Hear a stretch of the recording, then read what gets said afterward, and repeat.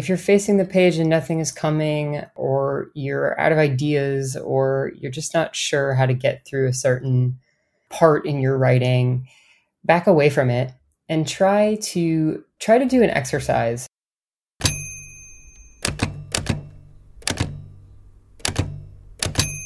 Would your book, program, product, or organization be of interest to the other listeners of Fierce Women Writing? Advertise on the show and reach smart, creative people who love writing and books, just like you. For more info, there's links in the show notes to the contact page of my website, or slide into my DMs on Instagram. Welcome to Fierce Women Writing, the podcast, where female voices are elevated, creativity is ignited, and writers are inspired. I believe that stories can enlighten, heal, and entertain the reader and the writer. First, the writer has to quiet their doubts long enough to get the words on the page. I'm here to help you put your doubts away and focus on your creativity. Every day I talk to writers and would-be writers who aren't writing. They're not writing because they don't think they're good enough, because they've been rejected, don't have time, or don't know where to start. That's why I created this show, so that you can hear from other writers who want to inspire you to share the stories that only you can tell. I'm Sarah Gallagher. Come write with me. Hey there, Fierce Writers. Today's guest is Melissa Falavino. Melissa Falavino is a writer, editor, and teacher whose debut essay collection, Tomboyland, is out now. The former senior editor of Poets and Writers magazine, Melissa's published essays and interviews in Bitch, The Millions, Prairie Schooner, Diagram, Midwestern Gothic, Essay Daily, Isthmus, and Green Mountains Review, among others, and received a notable selection in Best American Essays 2016. Born and raised in small-town Wisconsin, she currently lives in Brooklyn, New York, and teaches in the graduate writing program at Sarah Lawrence College. Welcome to the show, Melissa. Thank you so much for having me. Melissa, what are the ideal conditions for you to write? Exactly the opposite of what I have in Brooklyn, which is quiet, solitude, and ideally somewhere with like an outdoor space and a little bit of fresh air. I love to write sort of with a view of trees, outdoors on a deck or a patio, or even in a park if I can. But really the most important is just a small, quiet space that I can just hunker down into for hours. Why do you write? I write, I think, because I have to. And I feel like a lot of people probably say that, but I've gone through periods of my life wherein I didn't, I couldn't, or, I didn't have the ability to. And I just always have the pull, and I always come back to that pull, even, after a period of time when I'm not writing. So I feel like that pull has always been there, and ever since I was young, and it hasn't gone away. So I keep answering. What are your best writing tips?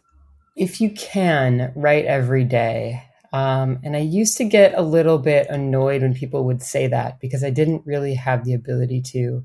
And so it comes with a caveat that you might not be able to, but, maybe you have a job and a family and other obligations that preclude it. But if you can, even if it's just sitting down for 5 minutes on your commute, or, in your car when you're waiting to pick up your kid, in your journal, or whatever space you can carve out, even if it's just those 5 minutes and it's a journal, try to write every day, because it's a muscle. And the more you work it out, the better you'll be able to use it. And the more it will feel like a daily practice, and a practice that you can't do without. What are your suggestions for someone trying to overcome a block? Probably related to the daily practice. Just try, if you're facing the page and nothing is coming, or you're out of ideas, or you're just not sure how to get through a certain part in your writing, back away from it and try to do an exercise. What I really like to do is, this is something that I do with my students all the time. I give them a really kind of basic objective exercise. So lately, because we're all stuck inside and have been for a long time, I've been focused on observation. So like, look at a thing, look at an object in your room and try to describe it and use details to describe it. And don't worry about implications. Don't worry about memories. Don't think about anything larger than the details of that object. Just write the object, describe the object. And it's kind of amazing to me that if you return to those like very basic practices of description, of free write in that way, what can come of that? What about editing and revising tips? Editing and revising, I think, is different for everyone. I am one of those people who, like, I know that a lot of writers find this horrifying, but I kind of edit as I go. So I'm not a draft a whole book, do a second draft, do a third draft. I really edit as I go. And so I think it's different for everybody. If you are a person who functions that way, I encourage it. But if you're not, just get the thing out and then do a rewrite and don't focus on it. I think editing and revising can be great and productive and generative for people whose brains function like that, like mine. You know, I'll work on a sentence over and over and then something will click, you know, but I think for other people that doesn't work. So if that sounds arduous or somehow terrible, I would just say sit down and, you know, get the writing out and then return to it after some time for the revising. You know, I've worked as an editor for a really long time, and I think that has influenced my editorial eye and made it a lot sharper. And so I think, you know, reading other people's work and offering sort of feedback and edits. Maybe you have a writing group, maybe you have one person who you share writing with, which I highly encourage. Read their writing and maybe even do a line edit, offer feedback, that kind of stuff, because that will help you sharpen your own editorial skills and will allow you to return to your own writing and see like, okay, this is a superfluous line, or this can be condensed, or this needs to be tightened. It really helps you work out that concision muscle, which is really important. Can you estimate your submission to publication ratio? That varies widely. Like this year, I don't think I have well, that's not true. I've submitted maybe 2 pieces this year. But last year and the previous years, that number was much higher. You know, I think having a book coming out, I'm working on trying to place excerpts of the book. So it's a little different. But in, you know, previous years, as I was working toward the book, I was probably submitting on average to about a dozen publications a year. I didn't submit that much. I just had like a highly selective number of publications that I was reaching toward, and I would shoot for those. Who are some other women writers we should be reading right now? Ooh, I love this question. I could probably list so many, but I'll stick to a few that have been on my mind recently. One of my favorite women writers, and actually who's a good friend of mine and blurbed my book, is Melissa Febos. Another Melissa. She has a new book of essays coming out next year called Girlhood. I think that's coming out in March 2021, and it's going to be amazing. So I highly recommend that. Let's see, other sort of recent books and books coming out. Alison Stein has a novel coming out called Road Out of Winter that's coming out in September. And that's like a dystopian novel about a woman, a young woman growing up in Appalachia who's poor, and she's a bisexual character. And that's all I'll tell you, but I think that's going to be great. Let's see. Sam Irby is one of my favorite Midwestern writers. She has a new book out called Wow, No Thank You, which is really funny. If you've never read Sam Irby, she's just like across the board, makes you laugh out loud. I love her, and I'm super grateful for her, especially now when laughing is so necessary. So those are probably my top 3 right now. And where can listeners find you online? I have a website. It's www.melissafallavino.com. I'm also on Twitter at Melissa Falavino and on Instagram at ML Falavino. Melissa, would you read some of your work for us now? You bet. I would be happy to.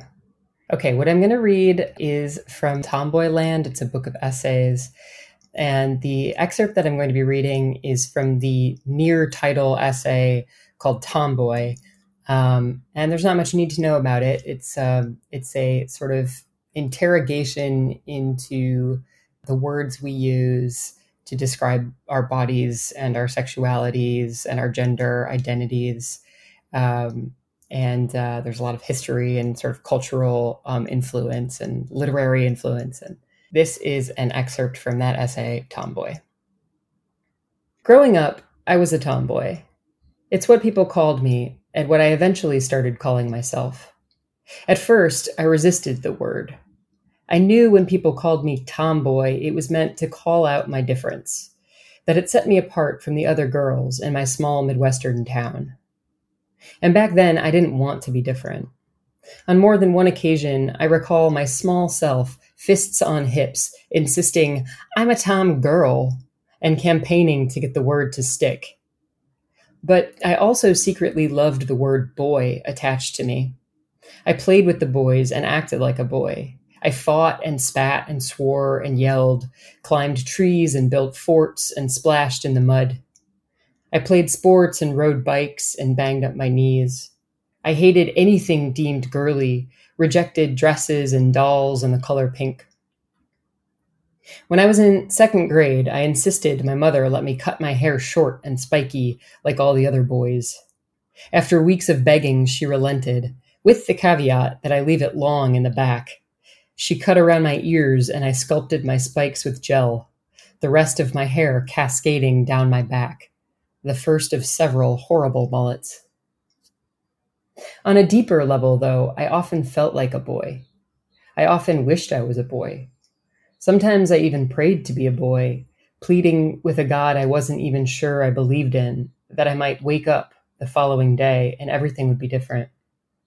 Being a girl made me angry. It felt like a curse to be a girl, a cruel injustice that I had to be anything other than a boy. I fought with the boys who called me girl and with the girls who called me boy. On the school bus, when the older boys called me beast and spat in my hair, I spat back. I plucked the head off the only Barbie I owned, her impossibly proportioned and headless body serving as the one thing I understood a woman's body to be, the object of male desire.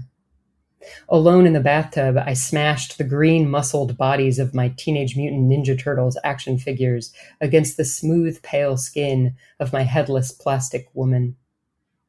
In my childhood fantasy, she fulfilled the role of girlfriend to Leonardo, the manliest hero of the sewer-dwelling mutant quartet. Their romance was always narrated from Leo's perspective, his repressed sexual energies expended deep below the surface of the water, among the bubbles, out of sight even from me. One day at the Montessori school I attended for preschool and kindergarten in my small Wisconsin town, my friends and I played outside in the sun.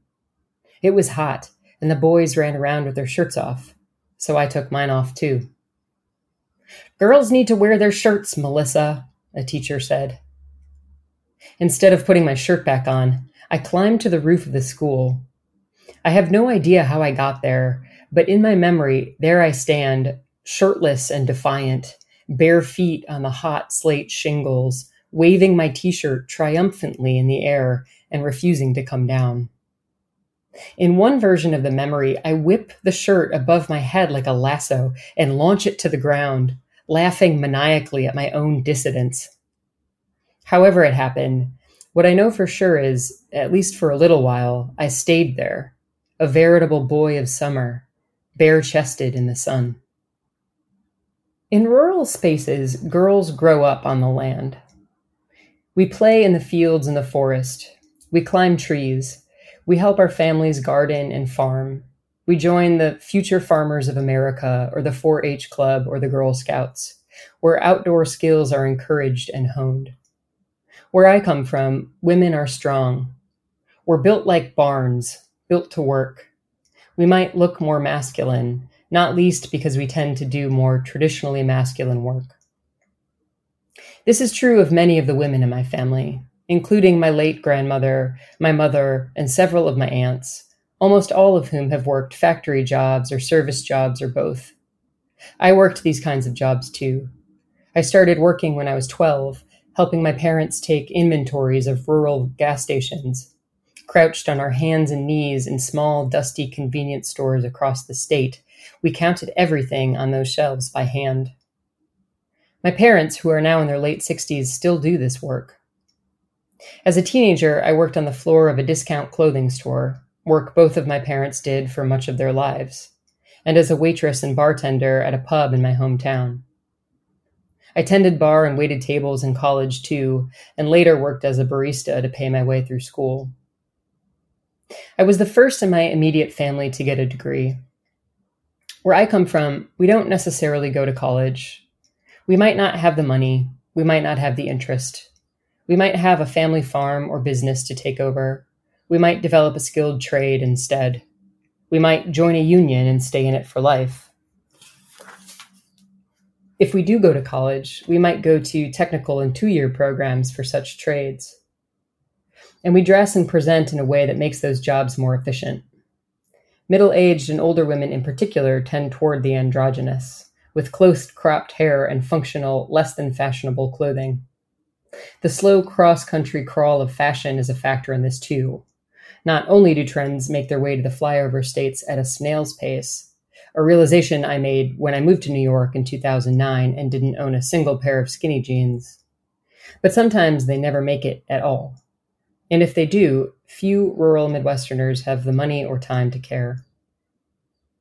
It's no wonder, then, when people think of the tomboy, they often think of a Midwesterner, of a boyish little girl running around the prairies of Middle America like Laura Ingalls Wilder. They think of a farmer, of a woman in coveralls fixing a faucet. They think of a bartender serving Miller Lite to construction workers at happy hour. Tomboys exist in other parts of the country, of course, in rural and urban spaces alike, as do women who work back-breaking jobs that keep them on their feet all day.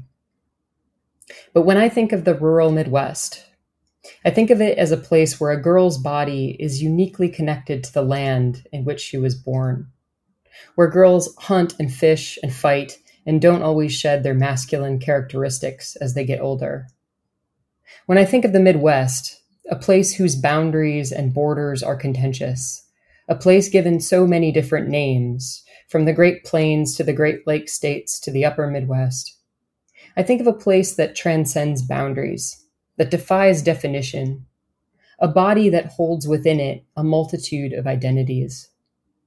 When I think of my Midwest, the heartland, the hinterland, a place of farmland and factories, of forests and rivers and lakes, I think of it as Tomboy Land. Thank you for sharing your writing and wisdom with us today, Melissa. It's been a pleasure. Thank you so much for having me.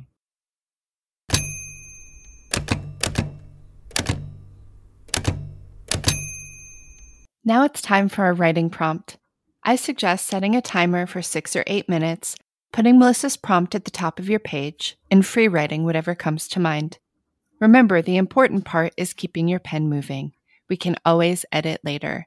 Right now, we just want to write something new and see what happens. Here's Melissa. Okay, so I mentioned earlier trees. I have a deep connection to trees. I love trees. I have a branch of a tree tattooed on my arm.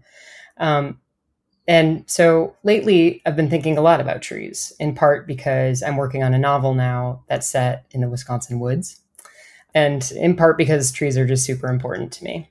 And I guess I've been trying to channel them during this time of isolation to keep me steady and grounded, when nothing is steady or grounded. We don't have many trees here in my part of Brooklyn. A few years ago, we had this beautiful tree in our yard that got cut down, but there's one left right outside my living room window. And it's one of the things that's bringing me joy in this time. It's where I read in the morning, every morning. I retreat to this little chair by the window with my morning coffee and read a chapter or two of a book before I get to work for the day. And since the pandemic's hit, since New York went on lockdown, I've watched it bloom. So in March, it was still barren, and now it's fully bloomed. And all the weeks and months in between, I watched it bud and then blossom. And then as if overnight, it was fully green and bloomed. And now it provides this perfect canopy outside my window. And so I'm thinking about this tree, and I'm thinking about life, and I'm thinking about the things that carry on in the wake of, death and fear and darkness. And I've recently been reading a book called Limber, which I highly recommend. It's an essay collection by Angela Pelster, and it's got a lyric essay collection about trees. So for this prompt, I'd invite you to write about a tree. Find the tree nearest you. If you have a close view of it outside your window, that's fine. But ideally, I'd encourage you to go outside, if you can, safely, and stand or sit down next to the tree with a notebook or journal. If you don't have one in your yard, go for a walk if need be. Find one on your block or a nearby park, wherever it's safe to go and be for a little while by yourself. If you don't have safe access to a tree or any trees right now, think of a tree from your past. Maybe there was a tree in the yard of the house where you grew up. Maybe it was the woods. Either way, describe the tree. First, using only sensory descriptions. What does it look like, sound like, smell like, feel like? Touch the leaves and bark if you can, and describe them. What do the leaves sound like in the wind? Pay close attention, really observe it, and take it in. Catalog as many details as you can. This can be a free write, this can be a list. Just write down everything that you think of as you observe the tree. Then, second part, add a little speculation. How old do you think this tree is? What kind of life do you think it had? What has it seen? Who has walked by it? Who has stood under it? What life has surrounded it? Then, part 3. Write a memory or scene associated with either this tree or a tree of your past or trees of your past. When you were a kid, did you climb trees, build tree forts? Did you go hiking in the woods? Did you ever get lost or run away? Write yourself into a scene with a tree and see where it takes you.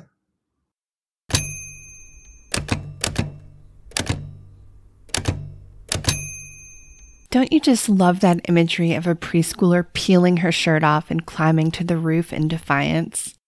It reminds me of when I was in elementary school and I had a confrontation with a sexist gym teacher that served as the topic for one of my college application essays. I wonder what would happen if I tried to write that story again now, over 20 years later. Sounds like something fun to play with. It's been great talking to all of you who are following my attempts to weave my personal writing practice into my daily life over the past few weeks. After the Melissa Valentine episode, where she said that she puts her writing first every day, I realized that my writing hardly ever even made it onto my list. So I've been showing up on Instagram Live whenever I can find a few spare minutes and doing a quick write-along with anyone who's watching. I love how in today's interview with Melissa Falavino, she says that carving out just 5 minutes, if that's all you can get, is enough to have a consistent writing practice and exercise that muscle. Some days that's definitely all I can find, but I'm so glad that I'm making the space for it amidst all the other demands on my time. Thanks for all the messages and conversations around the challenges we share in finding the space for our writing. I love talking to you about it. And thanks so much for listening this week. Would you help me out and write a review or leave a star rating on the podcast platform you use to listen? This helps other people find the show and helps me reach more writers. I'd really appreciate it. I'm Sarah Gallagher, and this is Fierce Women Writing. I'll be back next Thursday with another episode. Until then, keep writing. Become a supporting member of the podcast with a monthly contribution at fiercewomenwriting.com. Get more writing prompts and engage with other writers on our Instagram page at Fierce Women Writing. Remember, women is spelled with an X. You can also help us reach more writers by sharing this episode with a friend and subscribing, downloading, and reviewing the podcast. Thank you for listening.